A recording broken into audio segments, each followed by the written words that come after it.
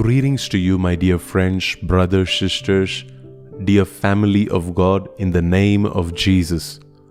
I know that many of us are from different places, physically, emotionally, spiritually. We may be in different seasons of our lives, but we are gathered tonight in the name that is above every other name.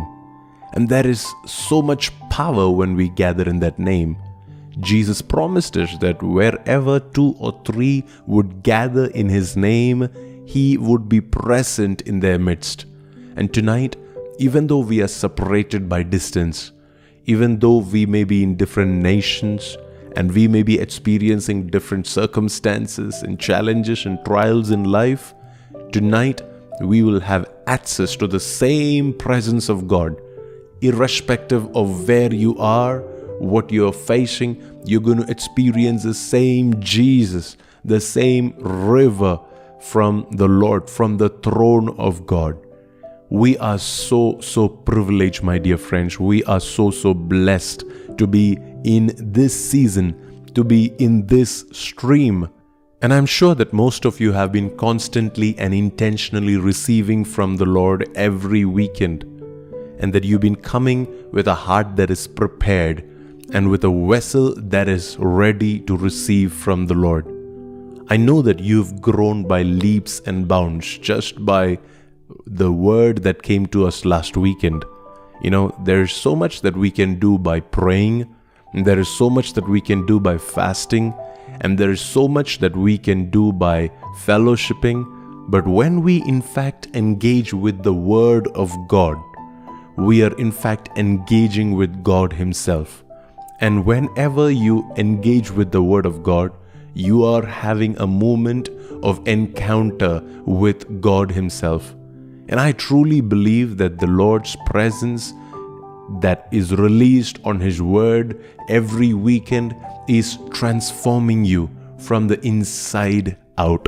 And that is the true purpose of receiving the Word of God, is to be transformed, to be changed, to become more and more into the image of Jesus. See, if we are following Jesus for a long time and nothing has changed, we look stable on the outside, but there is this constancy in our life and we are not going from strength to strength, then there is a big problem.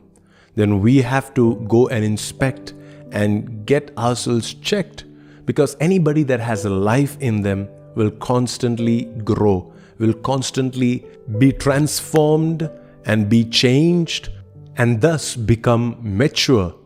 See, our problem is that sometimes we hold on to teachings and ways of belief that is fundamental and basic.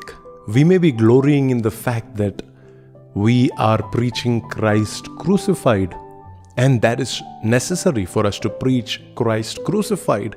And yet, that's not it. There's so much more. There is so many more mysteries that we can have access to when we truly grow and we become mature and we are rooted and we allow our roots to go deep down, accessing both the dimensions of the land and of the water. In this season, my prayer and my hope is that every word that we receive will bear fruit in our lives. That when we touch that water, our lifestyles will change, our prayers will change, our finances will change, our way of conversations will change. Everything that defines who we are, that people identify us by, will be changed and transformed when we meet with that water, that tiny essence of water, a little bit of water. The word said that at the scent of water, life will return and there shall be blossoming one more time. And that has been our belief, our prayer, our desire, and our pursuit in this season. And I'd like to take this moment to thank the Lord for our dear father and mother, the prophets, the apostles, the leaders of this entire movement who've been covering us and who've been hearing the heart of God and the mind of God and bringing it to us week after week. We thank God for their sacrifices. We thank God for their prayer. We thank God for the battles that they are fighting so that you and I can walk in freedom, so that you and I can experience deep, personal, close, intimate walk with Jesus. They are actually charting out a path for you and I to follow and to imitate and to receive blessings that we actually don't deserve, but it comes to us by inheritance and when we understand the principles behind it. This evening or morning, whatever time zone you are in, we're going to go a little more further. We thank God for this privilege that He has given us to study the book of Revelation. I am so privileged to be with each and every one of you here, week after week. And I believe that the Lord is blessing each and every one of us. See, if you start reading the book of Revelation in chapter 1 and verse 3, it says that God, He blesses the one who reads the book of this prophecy, and He blesses all who listen to its message, and He blesses everybody that obeys what it says. So there are blessing for three categories of people: those who read the book of Revelation, those who listen to teaching and the message of the book of Revelation, and third, those who obey the instructions that are there in the book of Revelation. So I truly believe that there is a special blessing upon each and every one of us that are receiving God's word week after week. That's why we spend a lot of time reading through the scriptures, reading through the book of Revelation, and trying to glean everything that the Lord is trying to minister to us. See, we do not have a special blessing for getting all the prophecies and the details and the dates and the names and everything correct. There is no special blessing if you are able to interpret the book of Revelation. There is a special blessing, however, if you would read, if you would listen, and if you would obey. So that's what we are here to do tonight one more time: to read, to listen, and to obey what God is speaking to us. Let's turn our attention to Revelation chapter 15. We will begin with verse 5. This is John. He says, "Then I looked and saw that the temple in heaven, God's tabernacle, was thrown wide open." Did you know that there is a temple in heaven? Did you know that there is a tabernacle in heaven? We need to understand that everything that we see here on earth is a replica of what is originally in heaven. There is a tabernacle in heaven. There is a temple in heaven. There is an altar in heaven. There is a throne of grace in heaven. It says that when John saw that the temple in heaven, God's tabernacle, when the doors of this temple was thrown wide open, there were 7 angels who were holding the 7 plagues that came out of the temple. They were clothed in spotless white linen with gold sashes across their chests. This is talking about a time during the last 3.5 years of the tribulation period.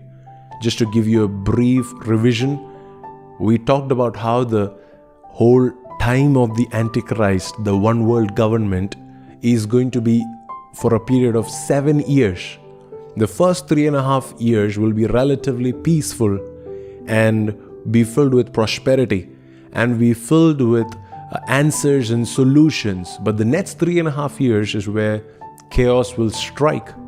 And that's also the time when the judgment, the wrath, the anger of God will be poured out upon the earth. And here in this scripture, we talk about those angels that are now bringing the wrath of God to be poured out upon the earth. Now let's read the description of these angels. It says these angels, they were holding the 7 plagues. They brought the plagues out from the temple, from the presence of God, from the place where God lives, God dwells. Is that even possible? Isn't God the creator of good and lovely and beautiful and glorious things? How can plagues come out from the temple? How can something that hurts me, that will cause me pain, come from the presence of God? And yet here are 7 angels who are going to release the judgments of God upon the earth. And they are not bringing it from hell, but they are bringing these judgments from the presence of God. See, these angels, they were qualified to throw these judgments, to release these judgments upon the whole world. And here you see their qualification. It says they were clothed in spotless white linen with gold sashes across their chests. This is the qualification, my dear friend. So often we think that we are qualified to judge and hurt and point fingers at others.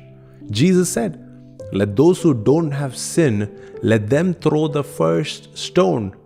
So if you have spotless linen upon you, if you have that gold sash around you, if you have your life which is completely free of all kinds of sins and defilement that comes from the world around us, then you are qualified to judge the other person. Otherwise, you and I, we are not qualified to release judgments. I'm not saying that we cannot correct people or help people or confront people or criticize a wrong behavior. What I'm saying is that we cannot release a judgment upon somebody because of their sins. And verse 7, it says, then one of the 4 living beings handed each of the 7 angels a gold bowl. This bowl was filled with the wrath of God who lives forever and ever. Please understand that each and everything that we read about here has a lot of significance in the physical realm and in the spiritual realm. I pray that you will continue to receive revelation upon these scriptures even as you are reading them. It says, verse 8, that the temple, it was filled with the smoke from the glory and the power of God. No one could enter the temple until the 7 angels had completed pouring out the 7 plagues. We see something similar when Solomon was offering worship to God, and when he dedicated the temple on earth, it says that nobody could enter or move or do anything in the temple because of the glory of God, because of the smoke of God's glory and power. And we see the exact same thing happening in the temple in heaven because there was a particular pouring out of the wrath of God that was in progress. So can you imagine and understand the gravity of what is happening right now? That God would have to pause everything, that heaven will stand still to witness these movements. See, judgment is not something that is enjoyed and celebrated in heaven. It is not because God wants to hurt you and I that He would pour out judgment upon the world. It is because it is a necessary thing, because God is a just God. There is a time when His patience runs out. There is a season which is set for judgment, and this was the time when His wrath is going to be poured out upon all the earth. And it says that the temple, it had so much of glory and so much of power that was coming out of the temple that there could be no other movement. This act of judgment took supreme priority. Verse 1 of chapter 16, it says, "Then I heard a mighty voice from the temple say to the 7 angels, 'Go your ways and pour out on the earth the 7 bowls containing God's wrath.'" So what John was seeing earlier was in the temple, was within the premises of God's presence. Now these 7 angels who has poured out the bowls of God's wrath from the temple, now they are actually coming into the physical realm. They're coming into the earth.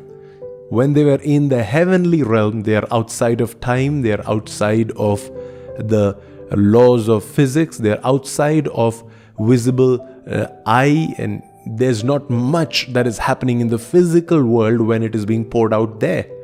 But now a voice came from the temple that told the angels, you can go and pour out the bowls on the earth. So the first angel left the temple and poured out his bowl on the earth, and horrible, malignant sores broke out on everyone who had the mark of the beast and who worshipped his statue. Do you remember, this is one of the things that we have to be aware of, we have to be careful to avoid. Not only do we avoid it, but we also preach against it. We expose the work of the beast. We read about that last week, the message of these three angels. One of the angels, he would preach against this one world government and expose all the works of the beast, all the hidden agendas behind the mark of the beast and the statue that represents the beast, and the worship that the beast will expect from the people all over the world. There will be a group of believers, a group of children of God that are going to resist it and preach against it. And now it says the first judgment, it's not on the people of God, because you remember that the people of God are spared from the wrath of God. The wrath of God for us was already poured out on Jesus 2000 years back. So this wrath that is being poured out, it is specifically on those who have taken the mark of the beast and those who worshipped his image, his statue.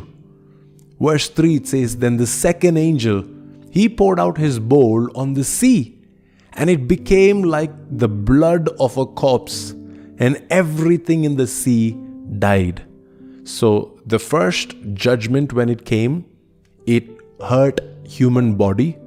The second judgment, when it came, it hurt the whole seas, the whole water body system on the earth.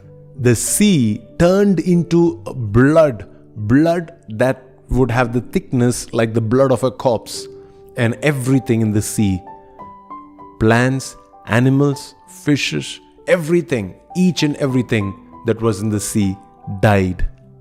Verse 4, it says that the third angel poured out his bowl on the rivers and springs, and they became blood as well.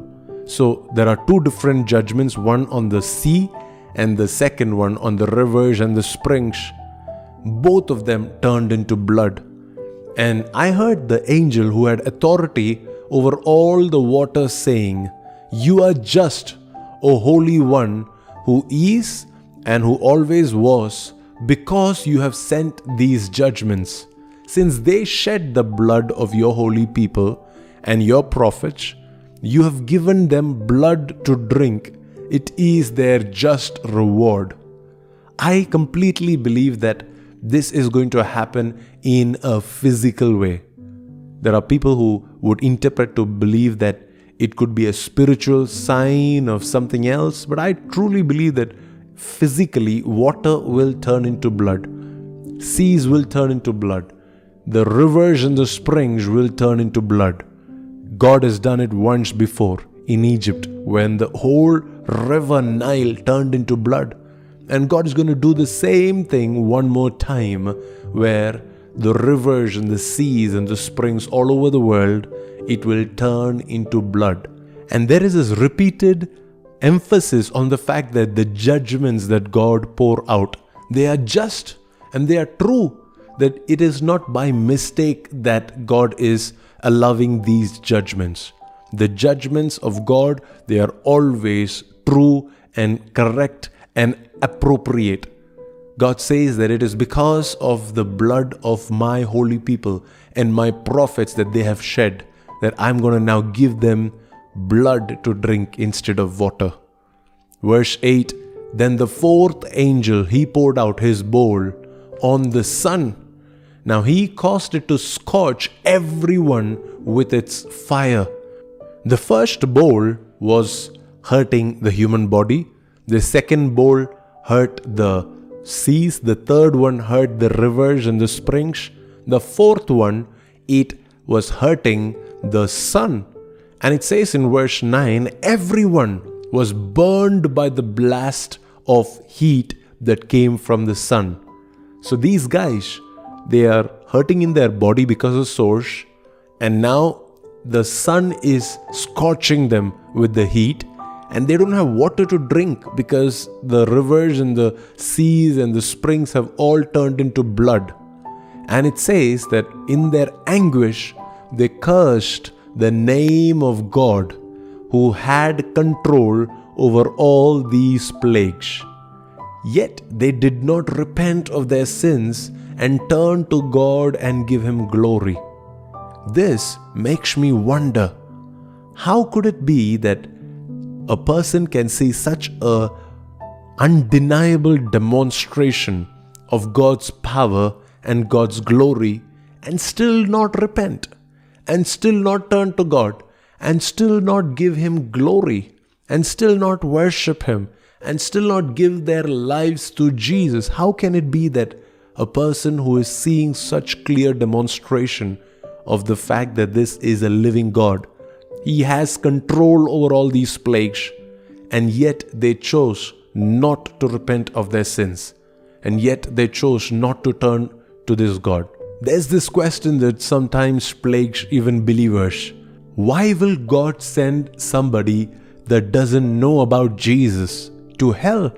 Why would God condemn them for all eternity? It says that even after they had a visible demonstration of God's power and glory, they did not receive Him. What would you say of such a person? Don't you think that he or she has willingly embraced their fate of a life apart from God?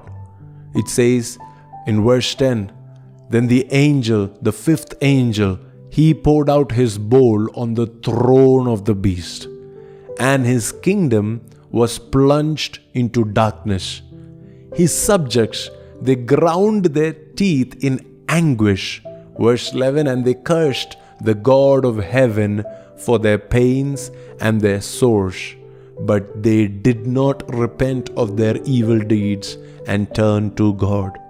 You know, when I read these repeated emphasis on the fact that they did not repent, that they did not turn to God, and they did not give God the glory, and they did not change their hearts, it makes me think that that is exactly what God is after. God is not after causing them pain. See, if God's intention is to truly hurt them, God would just condemn them into eternal hell, and the story will finish with that. And yet, the one reason why these bowls are being poured out is so that there can be opportunities and chances given to people so that they can change their heart. They can repent of their sins so that they can turn to God and they can give Him glory. But something crazy happens when you take the mark of the beast. Your will gets sold to the enemy. Your will, your worship is given to the beast. Now you don't want to worship anybody else. Now you don't want to surrender to anybody else. You are already a slave of the enemy. And now God is giving them chances upon chances to repent of their sins and to turn to Him. And they refuse to take it. They would curse God. They would grind their teeth against God. They would be in anguish, and still they will not turn their hearts back to God. God was not after their money. He was not after their physical health or their physical comfort and convenience. God was truly after their hearts, their worship. Verse 12, it says, then the angel, the sixth angel, poured out his bowl on the great Euphrates river, and it dried up so that the kings from the east could march their armies toward the west without hindrance. Now this is where things get interesting. It says that the first 4 bowls that were poured out, they were completely different from the 5th, 6th and the 7th bowl. The first 4 were bowls of judgment against everybody that had taken the mark of the beast. But starting from the fifth bowl onwards, it says that it was poured out first on the throne of the beast. It could represent the place that he would reign from, the Babylon that he would be using as a capital for his one world government. Scripture tells us that the whole place will be plunged into darkness, very similar to what happened in Egypt, when the whole nation, everywhere in Egypt, there was darkness. And yet, the people of God, the Israelites, they had light. Everything was normal in the camp of Israel. Everything was normal in Goshen. And I really believe that will be the state of the church and the nation of Israel, even in the last days.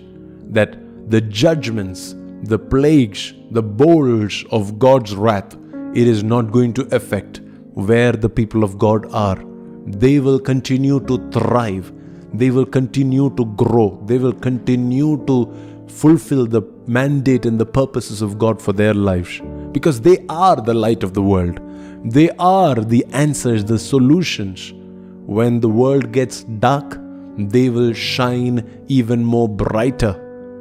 Now, the sixth angel, when he pours out his bowl, it is making way for the marching of armies.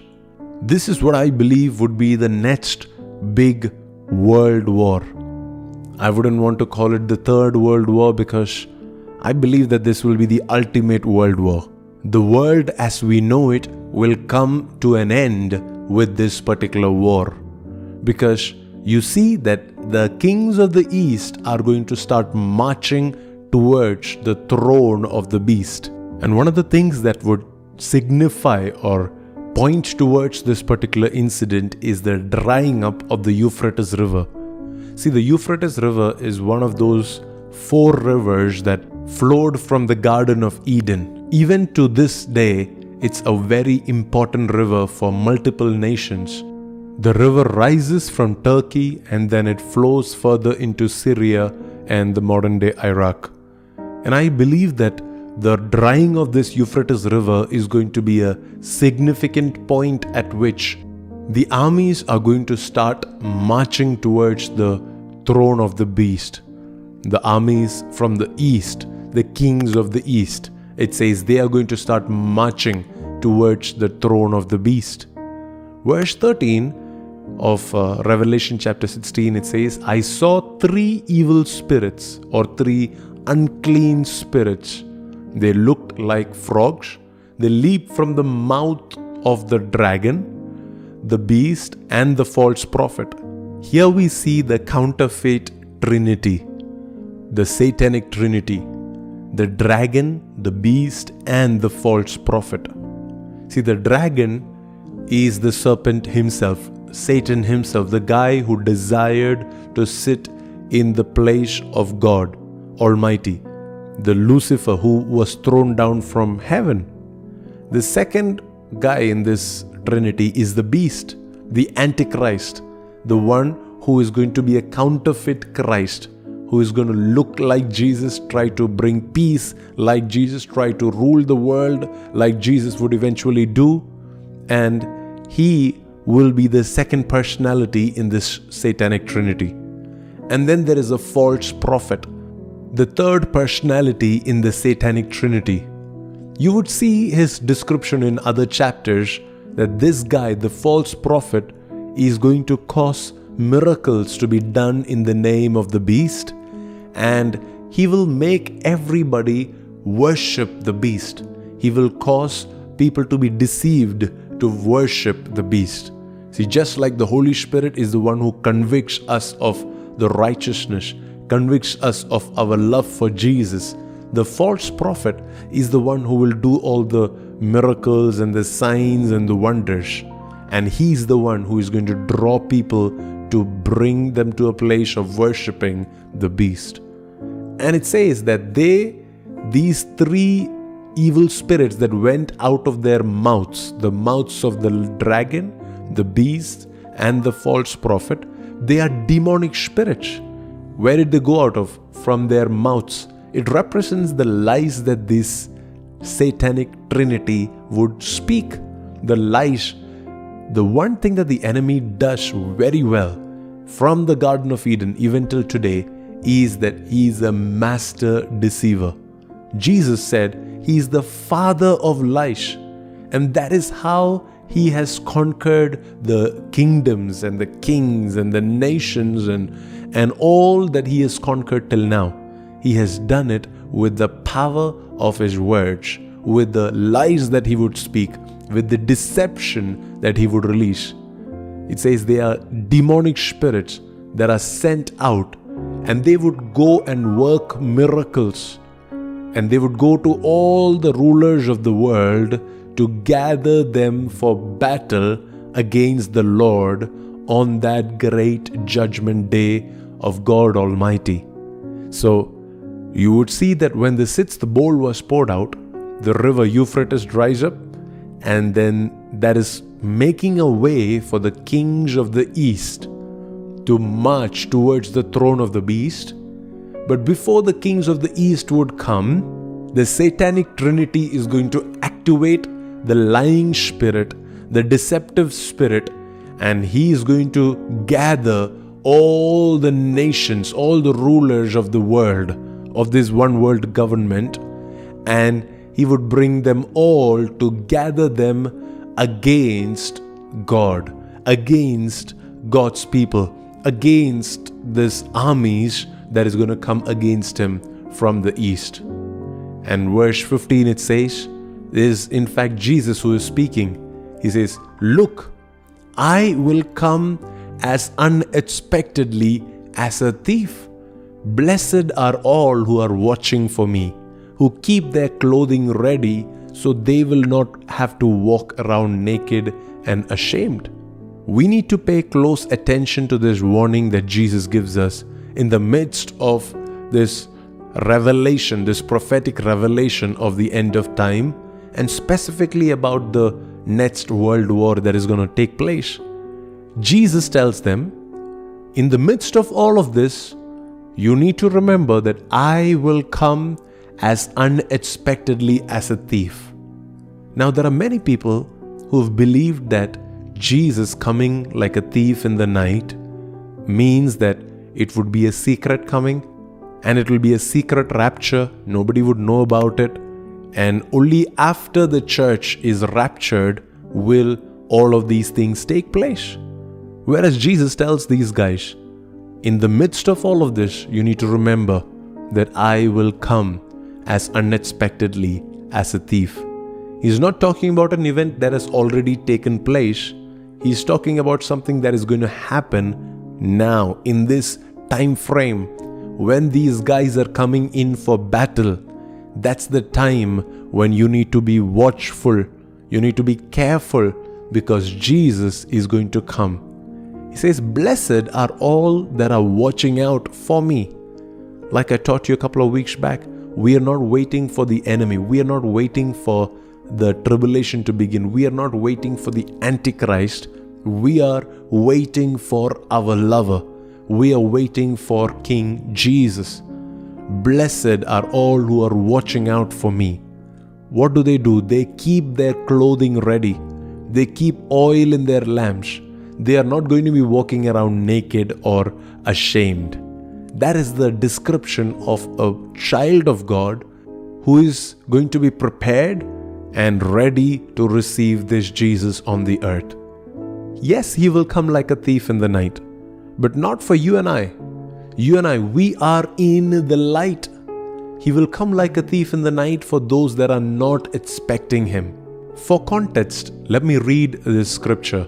1 Thessalonians chapter 5 and verse 1 onwards. This is Apostle Paul writing after a revelation that he had about the coming of Jesus. He says, "Now concerning how and when all this will happen, dear brothers and sisters, we don't really need to write to you. For you know quite well that the day of the Lord's return will come unexpectedly like a thief in the night. When people are saying everything is peaceful and everything is secure, then disaster will fall on them as suddenly as a pregnant woman's labor pains begin, and then there will be no escape. Verse 4, pay close attention to this. It says, but you aren't in the dark about these things, dear brothers and sisters. You won't be surprised when the day of the Lord comes like a thief. So this is not talking about Christians. It's not talking about believers. It says, we will not be surprised when the day of the Lord comes. Verse 5, for you are all children of the light and of the day, and we don't belong to the darkness and the night. So be on your guard, not asleep like others. Stay alert and be clear-headed. So God is telling us this.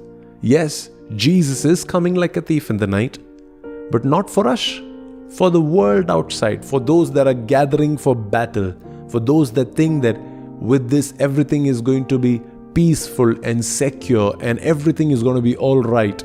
The Antichrist, the beast and the dragon and the false prophet, these guys have everything in control.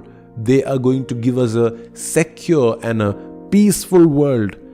That's when Jesus will come like a thief in the night. The most unexpected moment in history. Jesus will come. But don't ever think for a minute that you and I will be surprised. The Bible says, blessed are all who are watching for me. Revelation chapter 16 and verse 15. I'm going to come unexpectedly as a thief, but there is going to be a group of people who are children of the light, who are not going to be surprised by my coming, who are waiting for my coming, who are going to be ready.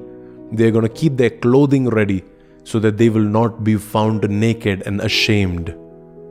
Verse 16 of Revelation chapter 16, it says, and the demonic spirits, they gathered all the rulers and their armies to a place with the Hebrew name Armageddon.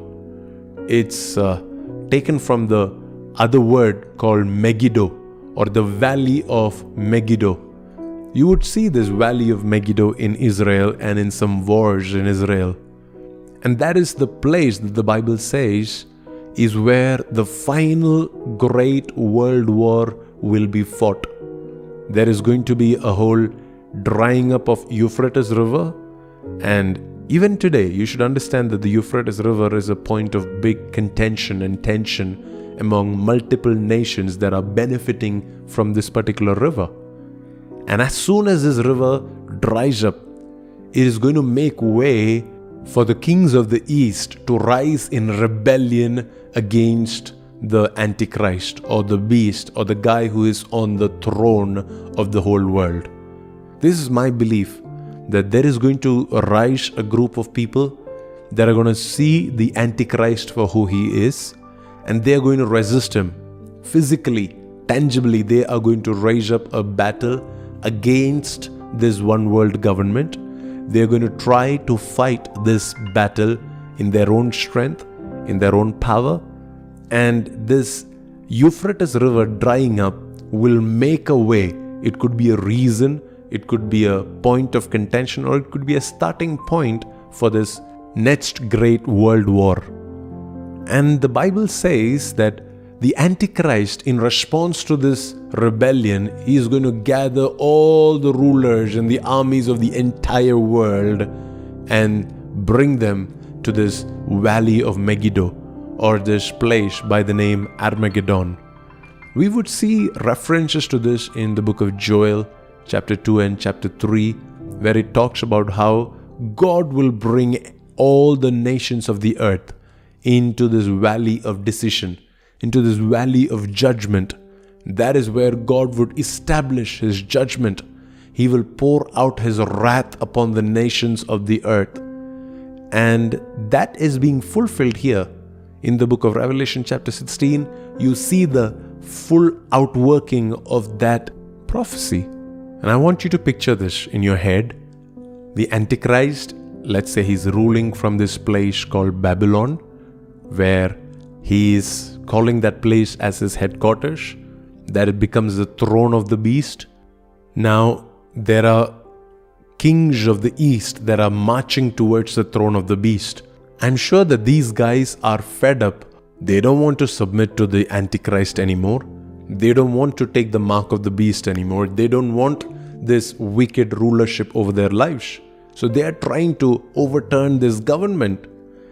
And in response, what the Antichrist would do, along with the help of the dragon and the false prophet, is that they're going to send out their evil spirits to the ends of the earth and gather all the nations of the earth, all the rulers of the earth, against this small army. And the Bible says that they were in fact gathering in battle against the Lord. How can that be? Where did the Lord come into the picture? Because the Lord has not yet come. You remember that for the rest of the world, He's going to come unexpectedly like a thief in the night. So they don't know that the Lord is coming into this battlefield. What they do know is that the kings of the east are rising up in rebellion. My belief is that these kings of the east, they are not going to be an ordinary people group. They're going to be led by Christians, believers, those that will stay faithful to their testimony, to their faith, to their relationship to God. They are loyal till the end. They are the ones who are going to resist the enemy. The book of Daniel chapter 11 verse 32, it reads, "He will flatter and win over those who have violated the covenant. But the people that know their God, they will be strong and will resist Him." Which means that there are going to be people that are not just going to fight Him in hiding, they are openly going to resist Him. But these are people that know their God. They are not unbelievers. They are not people that have no understanding about their relationship with God. They know their God. Because they know their God, they will be strong. They will strengthen themselves and they will violently resist the Antichrist. That is why in the book of Revelation chapter 16, you would see that when the Antichrist calls for the entire world to come to battle, it says that they came to battle against the Lord. In their eyes, they were battling a small army of people that wanted to resist this one world government. But in God's eyes, they were gathered up for battle against God Himself. And that is why that was known as the Great Judgment Day of God the Almighty. And they gathered in this valley of Megiddo, or this place by the name Armageddon. Verse 17 of Revelation chapter 16, it says, "Then the angel, the seventh angel, he poured out his bowl into the air, and a mighty shout came from the throne in the temple saying, 'It is finished.' Then the thunder crashed and rolled, and lightning flashed, and a great earthquake struck, the worst since people were placed on the earth. The great city of Babylon split into 3 sections, and the cities of many nations fell into the heaps of rubble. So God remembered all of Babylon's sins, and He made her drink the cup that was filled with the wine of His fierce wrath. And every island disappeared, and all the mountains were leveled. There was a terrible hailstorm, and hailstones weighing as much as 75 pounds fell from the sky onto the people below. They cursed God because of this terrible plague of the hailstorm. So what we see here is the people gathering up for battle against the Lord, against the ones that resist the Antichrist, against the ones that are standing up for what they believe in, against the people of God. The whole world is coming together to battle and to fight and to obliterate the children of God from the face of the earth. You could go back into the book of Daniel and to a lot of prophetic books in the Old Testament and study this in detail. The Battle of Armageddon is going to be a world war because it involves all the nations of the earth.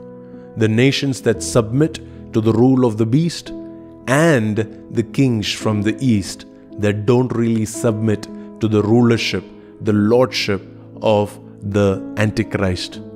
Now, you may have different ways to interpret this scripture, but try to ask yourself this question. How could it be that the Antichrist is so paranoid? Why is he so insecure that he's trying to bring all the nations of the earth in battle against this group of people? It's because he knows that these guys carry the light of God. They know what they are doing. They are not people in the dark. They cannot be deceived. They cannot be bought by miracles and signs and wonders like the rest of the earth. These guys, we need to obliterate them, thrash them to the ground. That is the only way that we can overcome them. So what he does is bring the entire world against this tiny group of people that are trying to fight and resist the work of the beast on the earth. But mind you, the battle of Armageddon is not the end. The judgment bowl of the seventh angel, that is going to create chaos all over the world. And there is going to be a voice in heaven that says, "It is done, it is finished." God's wrath has been completed, completely poured out upon the earth. You remember, Jesus said something similar on the cross when he said, "It is finished." When Jesus died, when he took the pain, the suffering, the judgment of God upon himself, he said the same thing. It is finished. We have two options today. Either to trust in the first finished work of Jesus on the cross, or to wait for the second time that there is going to be a voice that says it is finished. If you're not trusting in the finished work of Jesus on the cross, then you will be partaker of the judgment that is going to be poured out when Revelation chapter 16 is released upon the earth. And then it will be finished.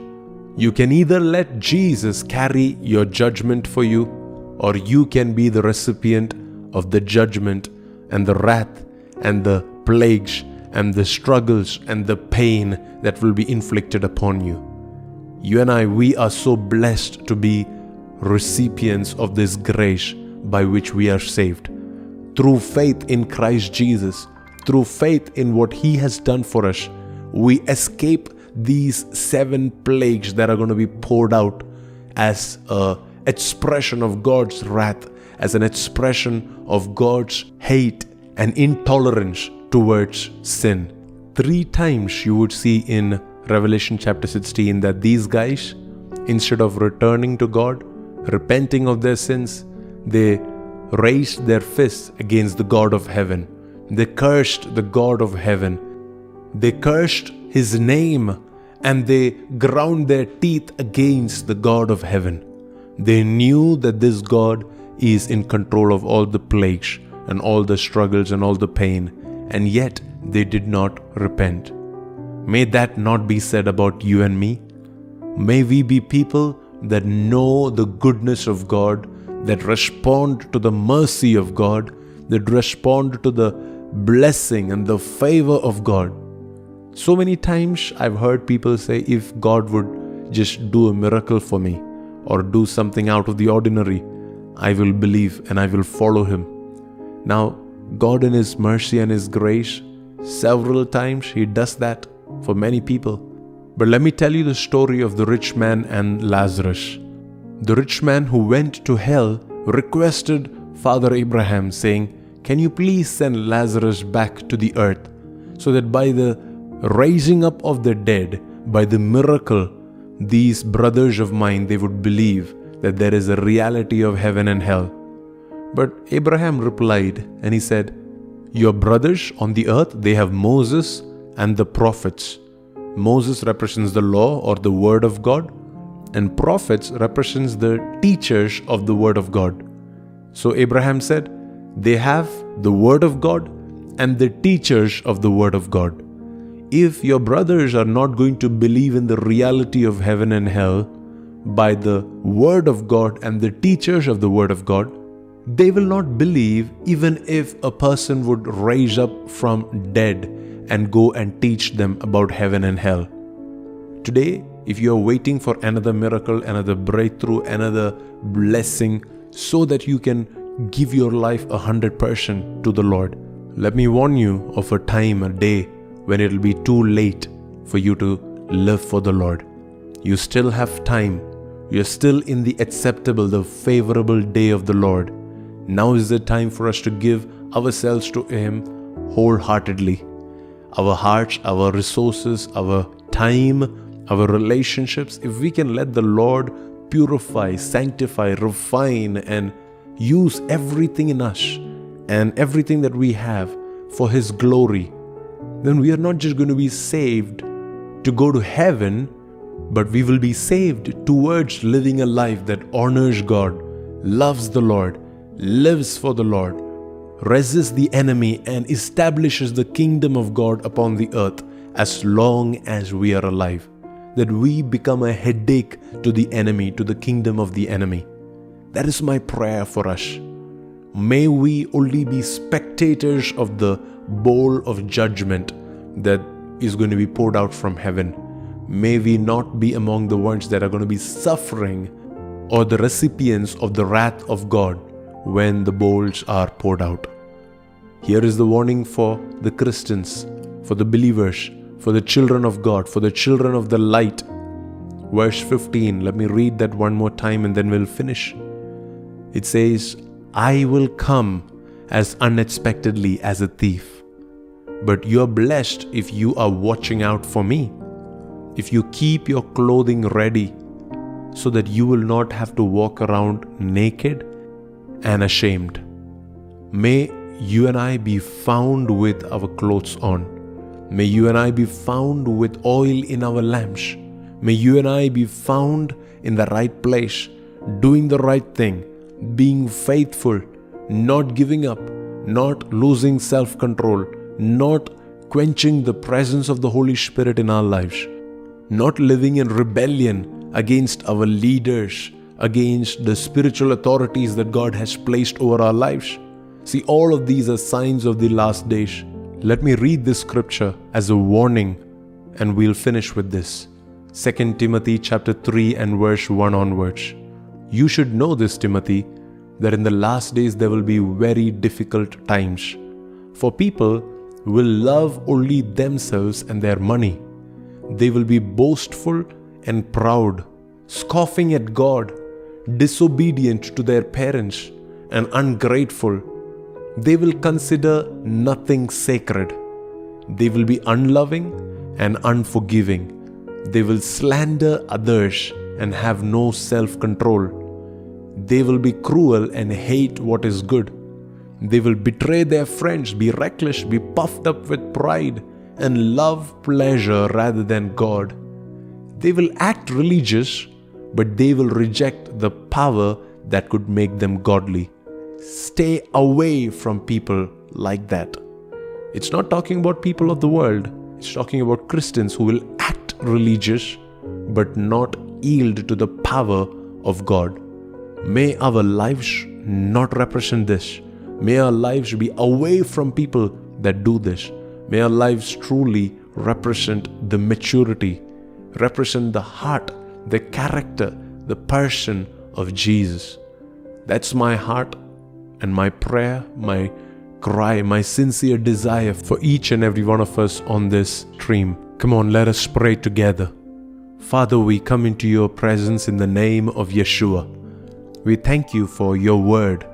We thank you for the privilege of being blessed by your word. We thank you for the privilege of reading your word, listening to your word, and obeying your word. And we thank you that we are blessed when we do so. We are blessed when we receive it. We are blessed when we practice it. In these last days, we want to be vigilant. In these last days, we want to grow in firm knowledge and understanding, so that when the Antichrist comes, when the beast is revealed, when the dragon makes himself known, when the false prophet comes, we will be able to resist them. We will know our God, and because we know our God, we will resist them. We will fight the works of the Antichrist. We will fight the works of Satan. We will fight, and we will not be unaware of the schemes, but we will fight it, we'll resist it. Give us the grace, Lord, to do the right thing. Help us to keep our garments clean and stain-free of every guilt, of every sin, every iniquity, every transgression. May our lives be spotless in your sight. That is our heart and our prayer for ourselves. We pray for each and every person that's tuned in this morning, Daddy. Those that are hurting and are broken and are struggling in different areas of their lives where they do not have answers and where they have not yet found reconciliation with you. I pray, Lord, that this morning there will be a transformative work that will happen in their hearts from the inside out. There are desires that will be plucked out. There are desires and emotions that will be removed, that will be evaporated out of their lives as they listen in this morning, Daddy. We know that you are doing a deep, deep work. We yield ourselves to you and only to you. Have complete control over our lives, the Lord. We give you all the praise. In Jesus' mighty name we pray. Amen. Amen. Wow. The Lord is really, really good. His goodness is running after you this morning. His goodness is running after you this afternoon or evening, whatever time of the day you're tuned in. The Lord loves you, my dear friend. Let's continue to worship the Lord in the comments and give glory to Him, give praises to Him. Let me finish with this. God is giving us a chance one more time to receive from Him, to experience encounters with Him, to receive answers to our struggles, our problems, our challenges. So do not miss this weekend stream, Sunday morning at 11 a.m. It's available both on YouTube and on Facebook. Make sure not to miss it. Make sure to tune in live along with the rest of the family all over the world, and let us together grow in the maturity that is the need of the hour. May we be rooted so that we grow deeper, stronger, and greater in this season. God bless you. Thank you for tuning in this morning. May the Lord cause the rest of the week be filled with His favor and grace over your life.